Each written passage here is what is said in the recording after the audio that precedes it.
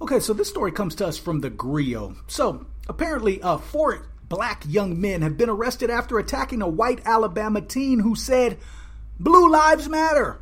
Brian Ogle, who is 17, was hospitalized with serious head injuries after he told students wearing Black Lives Matter t-shirts at his school that Blue Lives Matter. Probably not a good thing to do at that time, according to his mother, Brandy Allen. According to Sylacauga Police Chief Kelly Johnson, the four young men, all recent students from Sylacauga High School, were arrested on Tuesday for their part in the attack that took place on September 30th. Police believe the attack may have been racially motivated. Cortez Walker, 20, Bobby Brown, 19, Noah Eli Jr., 18, and Devon Nix, 20, have all been arrested in connection with the attack.